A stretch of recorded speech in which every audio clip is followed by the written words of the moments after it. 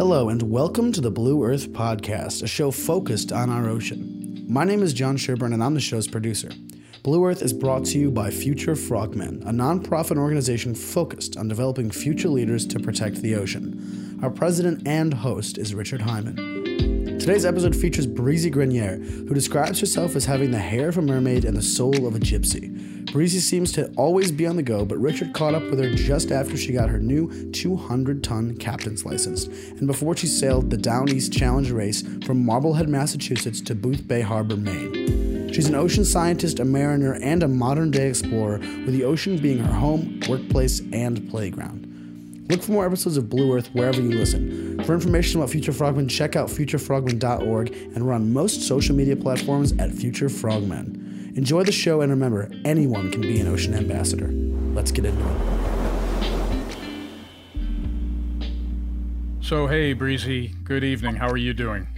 Good. How are you? Good, good. Before we get started, I wanted to just make mention that you certainly have a massive resume, and what I'd like to do is at least read a bit of an overview. It's quite intriguing. You're a multidisciplinary ocean scientist by education, and your professions include being a mariner, an educator, and a business entrepreneur. You've held a myriad of roles within organizations as well as operated as an independent contractor. It's been said you're a modern-day explorer, with the ocean being your home, your workplace, and your playground. That sounds wonderful to me. You've been to both the Arctic and the Antarctic, and I'll venture to guess probably more than once to at least one of those locations. We can hear more about that, hopefully. And you're, on top of all that, you're a U.S. Coast Guard veteran and a licensed 100-ton captain. You've worked on icebreakers, research vessels, and fishing and charter boats, just to name a few. And you've done everything from being the captain to a technician to the safety officer, scientist, dive master, and even the chef. You studied geology and geological oceanography and minored in marine biology and underwater archaeology at the University of Rhode Island, URI. So, did I get all of that right, Breezy? For the most part. I did just upgrade my captain's license to 200-ton. So now we're playing hurry up and wait for the papers to go through. So. Okay, well, that leads right into one of my first questions for you. When you say the tons, like 100-ton or 200 tons, you're talking about the ship's displacement. Is that correct? It's the size of the working space is the easiest way. It's the cubic square footage that will determine the ton of the vessel. Okay. Yeah, that's interesting to me. I did a little research when I read that about you. I knew you were a licensed 100-ton, so now 200-ton as well. That's very cool. I was looking back on Cousteau's Calypso that I sailed on, and the light load displacement there was 324 tons. It wasn't that big a ship. I think some of the ships you're dealing with are that size, if not even larger.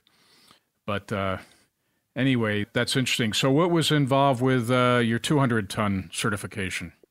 Well, luckily, the bulk of the training and education went into the 100-ton course. Mm-hmm. So doing the 200-ton upgrade, it was only a 3-day extension.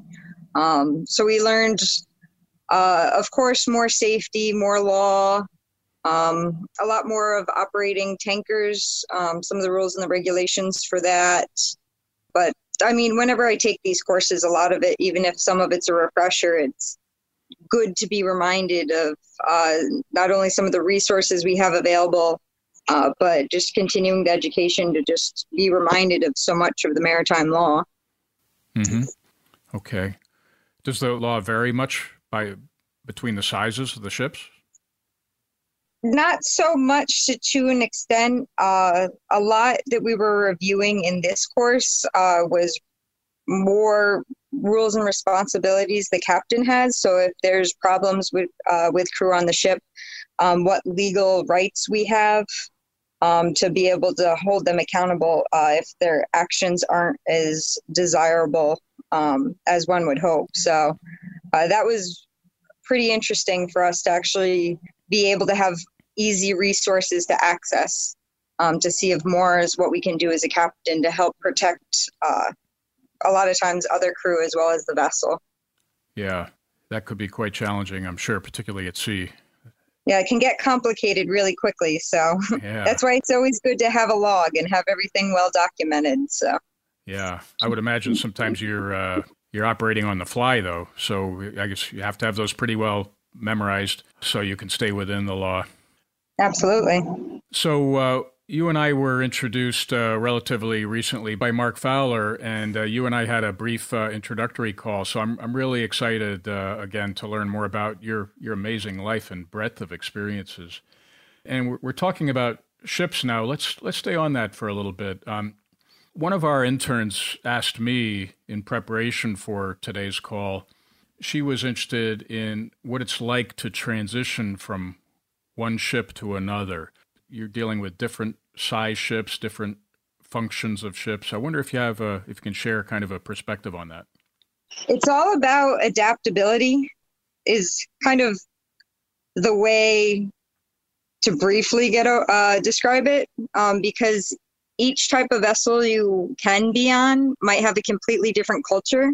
So if I'm out on a research vessel, I hate saying going by stereotypes, but how people interact with the ocean some people have the same mindset. So a lot of the scientists are very focused on gathering their scientific data, where the mariners running the ship are focused on running the ship safely. So you can have a lot more procedure and orderly fashion when operating the ship when you're on a research vessel. Then you can go off onto a fishing vessel where you have your routines, but it's more a working ship. So it's just a different culture.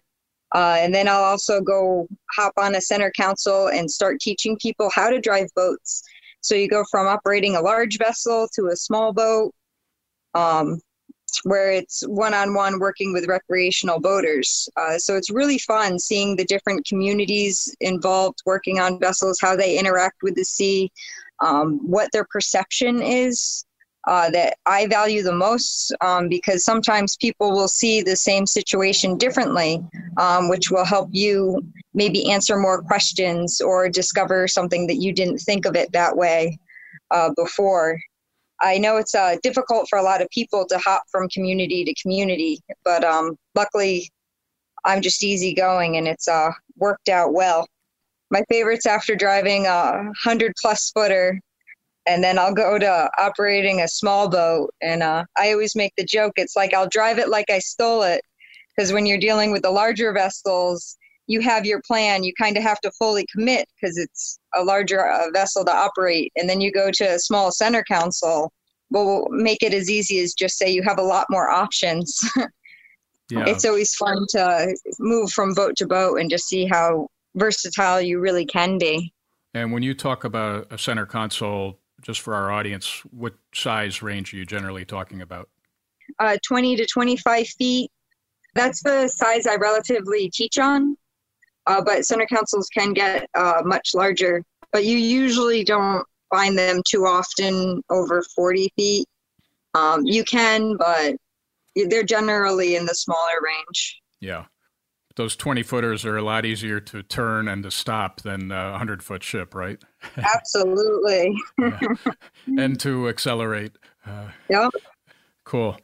Gee, there's so many questions. You're such an interesting person. Maybe, why don't you tell us, what are you up to now? What's your current schedule like? What are you up to? My schedule is always fun to try to explain, especially right now with the pandemic. I officially launched my business in February. I had several contracts set up throughout the year, and then unfortunately a lot of it would be heading overseas, so many of them was canceled. And then especially in the late spring, just before summer, is when I give a lot of my lectures and workshops at schools. So my work came to a complete stop in February. So it was running around trying to adapt to the conditions. Luckily, I was able to pick up a vessel, just a sailboat that we were working on restoring, getting ready for sea, and then just picking up whatever other contracts I could find at the time. And then a lot of them were rebuilt. And then again, a lot of them are put on hold because of the pandemic. So it's taking advantage of really anything in the opportunity while trying to work on some of my other projects when I have time. So every week my schedule changes. I took a part-time job towing boats when they needed. And then I'm still just hurry up and waiting when I'm able to go meet the other vessels. But it's a good time to work on continuing my education and training. So I signed up for a course at MIT. I'm taking another course next month at Mississippi State University. And then even working on plans to hopefully go apply for a PhD program if the conditions still arise where it's harder to take my contracts. So, yeah. Some of the studies you just mentioned, will you be doing those on a remote basis? It depends on which ones. So a lot of stuff I can do remotely, but it's, will I be able to finish successfully completing it with the options available? It can get pretty complicated. I make even a joke with the boat we're restoring. We were going to have an engine rebuilt. That factory was closed down for the pandemic. We found, after months of searching, a replacement engine over in the Netherlands. And then we're having it sent over. It was supposed to be shipped over via a vessel. Then the port it was being shipped out of, even though the country was open, that port was shut down. So then they couldn't give us an actual timeline of when it would be shipped over. So then we decided to send it over as air freight. And this was about 2 months ago. So our engine has been stuck in customs for about 2 months. So we keep getting so close with a lot of projects, and then some hiccups arise that will set us back. So what about, you've had a lot of interesting experiences in your career, anywhere from when you just started out to present day. Can you share some of the highlights with us, some of your favorites? Yeah, I've been grateful to have a lot of interesting opportunities arise. A lot of it because of my personal life, which happened. So last year, I lost my mother to neurological Lyme's disease. And then just before that, my father was diagnosed with multiple stage 4 cancers. So even throughout my university career, I always had to conform and adapt. So I wasn't able to really commit to anything full time because it was hard to find companies that would be comfortable enough where I would have to take off and go take care of my parents. So that's how come I started getting into the opportunities that arose. One of my favorites was going down to Antarctica with the Geological Society of America on their 125th anniversary field trip. And of course, always the bucket list of, I like cold places. My father's from Canada, so I make jokes that maple syrup runs through my veins so I can withstand the cold. And then when I got down there, I realized when we were close to a penguin colony, how bad it smelled. So that was always one of my favorite. Everybody's asking me all the questions of Antarctica, and the first thing that always comes to mind is how bad penguin guano smells. You'd be able to smell it before you can see them. And that's always one of the destinations that I'm always trying to get back to. And then, of course, I was able to build up my background and be able to work on ecotourism vessels. And then now we're locked down into the States. So always adapting to current situation. Yeah. Any other particular highlights that are memorable for you or impactful? Yeah, it's hard to pick out just a couple because a lot of them at some point or at some place had so much meaning. It's always cool working with remote communities, seeing what their perspectives, how they interact with the ocean, seeing what we can learn from them just as much as they can learn from us.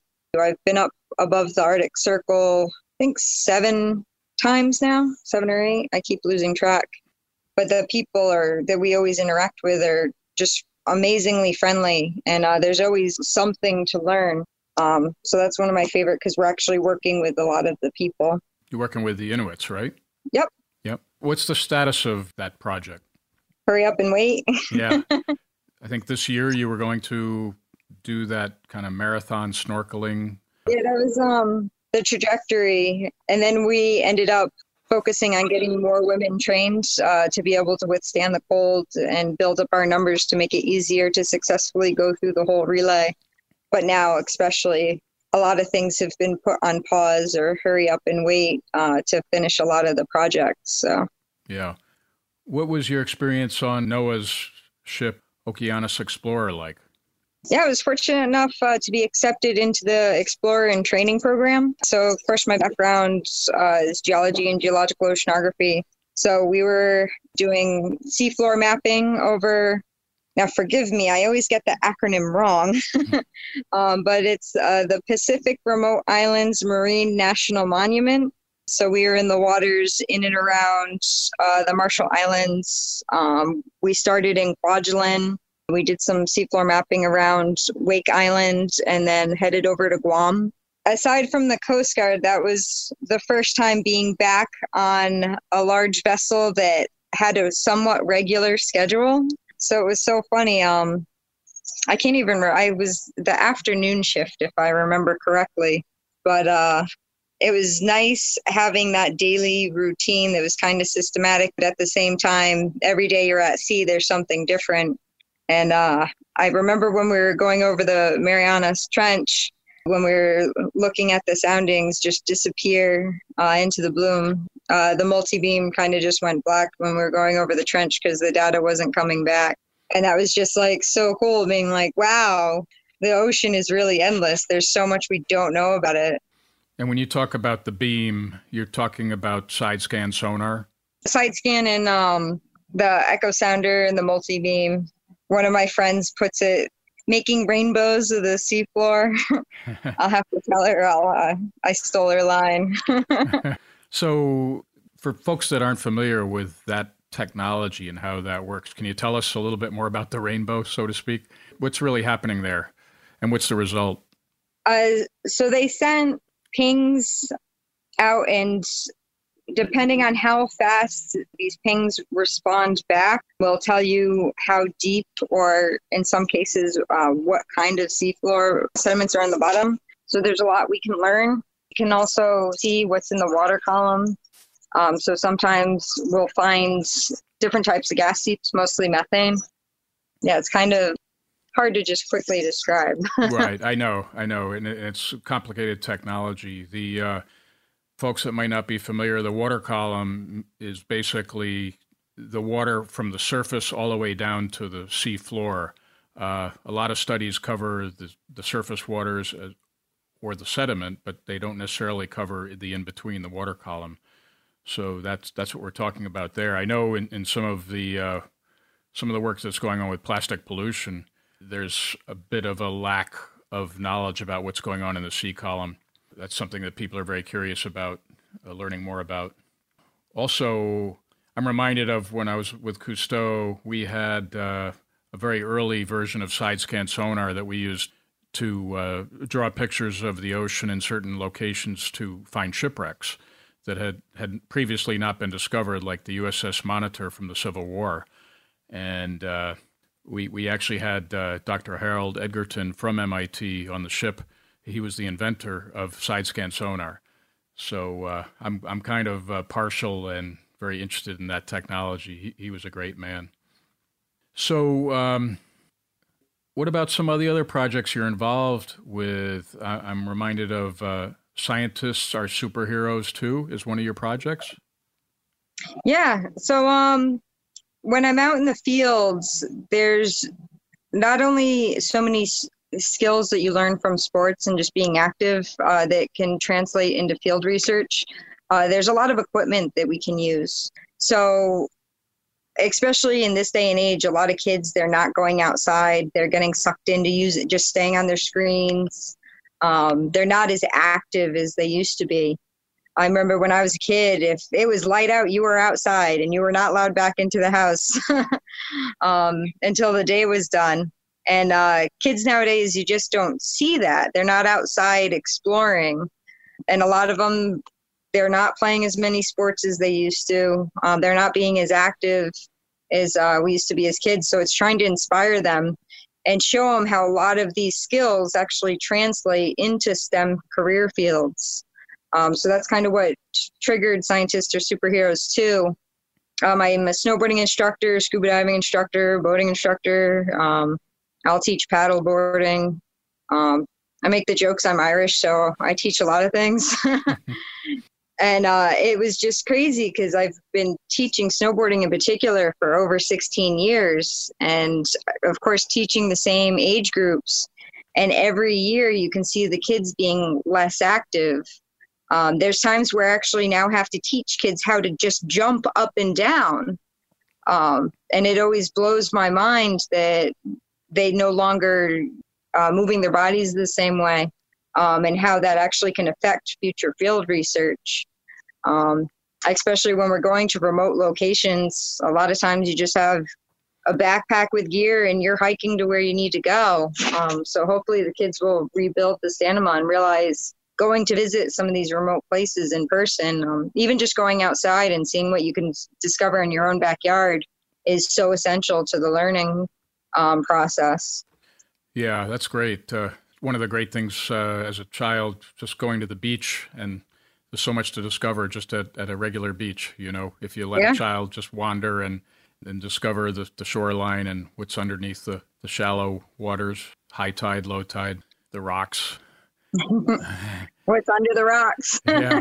What is your sort of target age group there? I feel like it keeps getting larger because the more people that hear about the project, the more that want to get involved. But mostly it was with middle school and high schoolers. Mm-hmm. And then I was actually been asked to go speak at a couple of colleges to really just re-inspire people to realize what you can do and how a lot of these physical sports skills can actually make a huge difference. In field research, it's taking a look at doing the same task another way. Sometimes we forget we don't have to reinvent sliced bread if there's already something similar out there. So, yeah. So one underlying theme of what you're doing there, I'm gathering, is being active, physically fit. It's the physical aspect that can make you a better participant in a STEM career. Absolutely. Okay, and then you also have eco-elders on the other end of the spectrum. Can you tell us about that? Yeah, I'm grateful to have a lot of older friends. They're in their 80s, 90s. I can't believe I'm lucky enough to be friends with some of them because I'm like, really? You're putting up with me? But there's so much that I learned from them. And then on the other hand, a lot of them will say that I don't have the same connection with my great-grandchildren or great-great-grandchildren as I did my grandkids or even my kids. There's a lot of just social disconnect. Some of it has to do with not being familiar with all the technology that they can communicate and stay in touch. And a lot of it is, I feel like a lot of the kids nowadays, not all of them, but you're seeing not as much respect towards our elders, and you're not seeing the same interest in wanting to learn from them, see what their point of view was. There's so many people that I just want to sit down for hours and absorb as much as I can talking to them. And a lot of the kids I feel nowadays, they're like, okay, well, I can Google it. Or, well, just because you said that happened, that's not true. And you hear them questioning a lot more and not taking really what you can learn from someone to heart. I know it's a very broad statement, but I've come into that encounters with some kids that it's becoming more and more often. It's kind of heartbreaking. I mean, I even wish that my grandparents lived a little bit closer so I'd be able to have more of a connection with them. But also at the same time, by not having the connection with their elders within their own family, a lot of skills that they don't teach anymore. So a lot of schools, they're losing funding for home ec, they're losing funding for wood shop. And a lot of these are extremely important to being an adult. Knowing how to mend your own clothing, knowing how to cook, knowing how to do basic home improvements, they're extremely vital. And a lot of them actually become more favorable for a more environmentally friendly lifestyle, being able to make your own things, repair your own things. And of course, a lot of that's just disappearing. Everybody wants something new. I always say that we're becoming a single-use society. It's a lot of times cheaper just to buy something new than actually taking that time and replace it. And we're seeing a lot of things being made for quantity, not for quality. So hopefully we can still reinstill the next generation to continue working on their own personal skills, to keep building what they already have, to be more resourceful. Yeah, I think one thing you're also touching upon there is sustainability, reusing instead of throwing away, but using things smartly, selecting products that can be reused and are more sustainable. I think that's something that the older generations, that's how they grew up, really. Anywhere from, the milkman to a host of other things, really before plastic was not used so much. Absolutely. Yeah. And there's so much we can learn from them as well, because you don't really publish failures. That's not really a thing. So there's mistakes that could have been made in the past that we can learn from.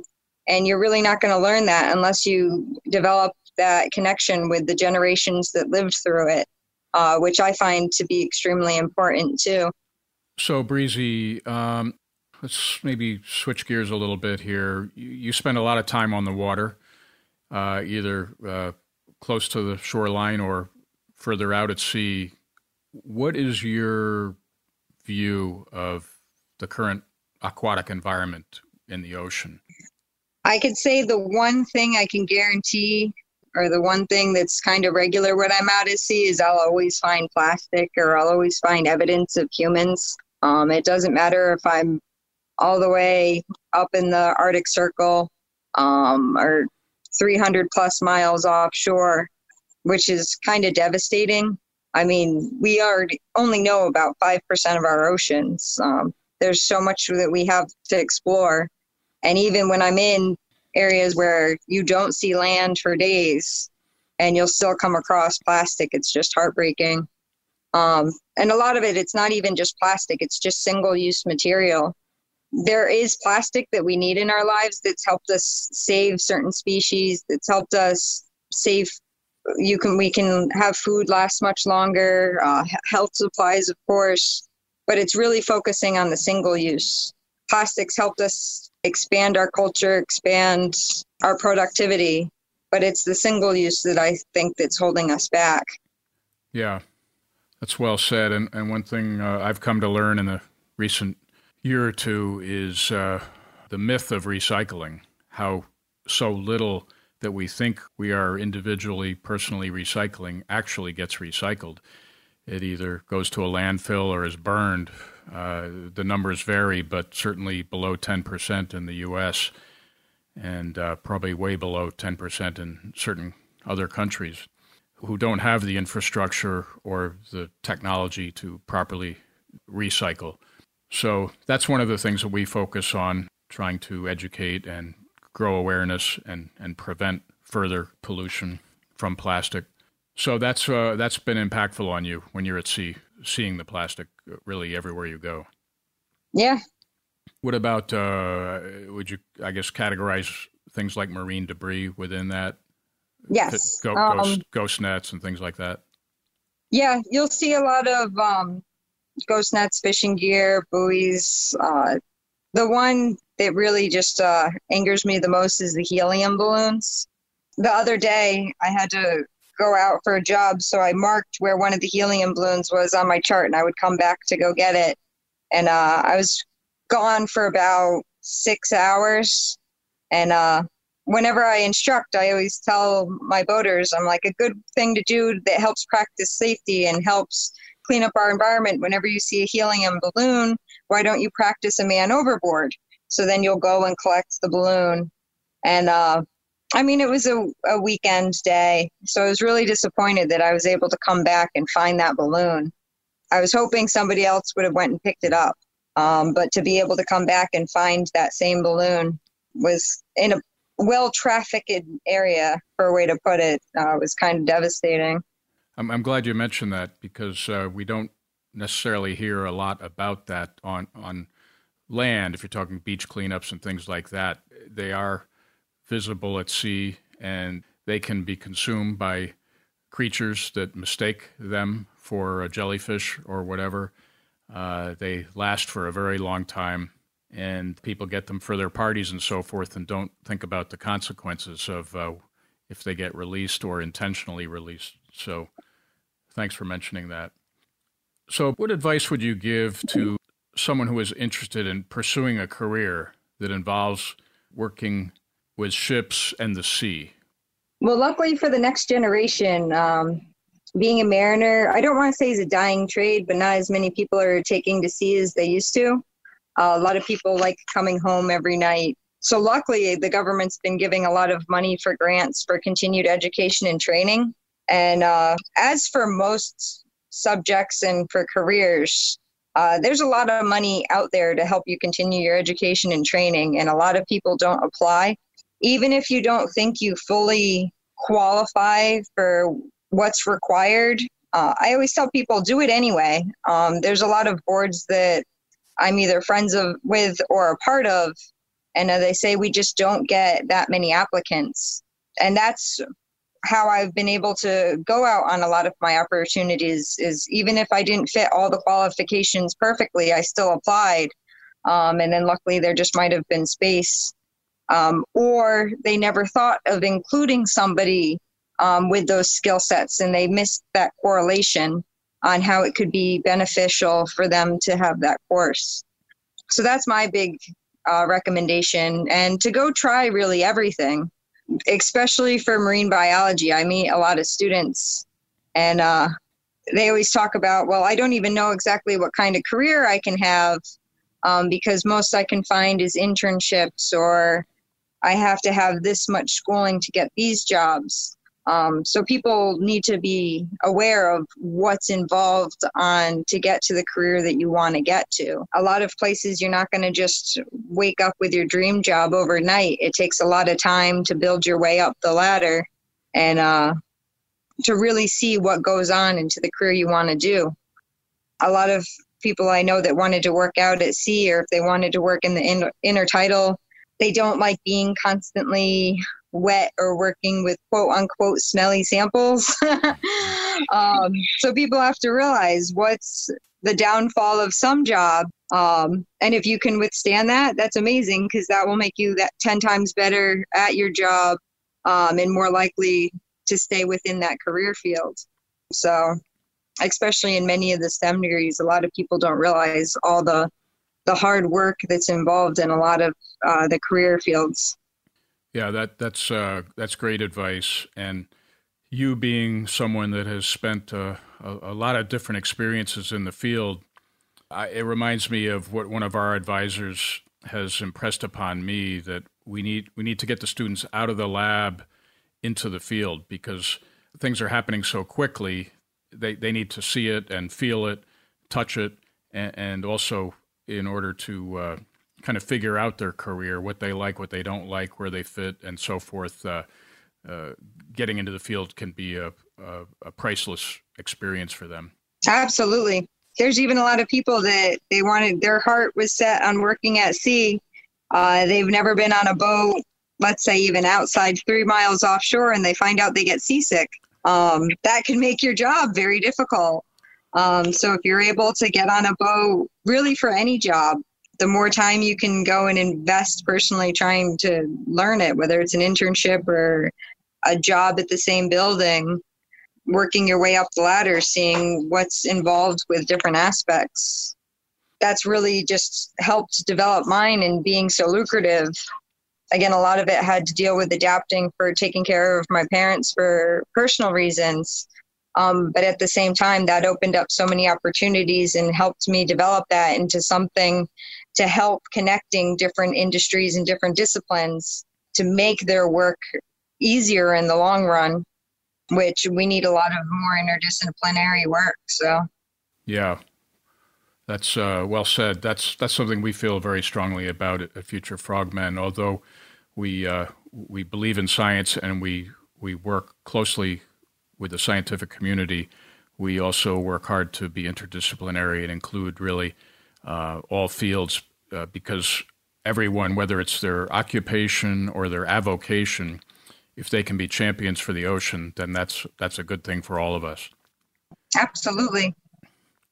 So, Breezy, it's been a pleasure having you as our guest. I really want to thank you for spending time with us and sharing at least a few of your wonderful stories. I'm sure there are many, many more, but you're certainly a fascinating woman, and you've had a great career so far, and I'm sure there's a lot of great things yet to come. So thanks again for sharing that with us. Thank you for having me, Richard. It's quite the honor and the pleasure. We hope you liked today's Blue Earth podcast. Thanks for listening. Wherever you're hearing us, please rate and review the show and check out our website for upcoming podcasts, blogs, and more. We're now releasing the Blue Earth podcast on a weekly basis. So until next time, remember, anyone can be an ocean ambassador. Thanks.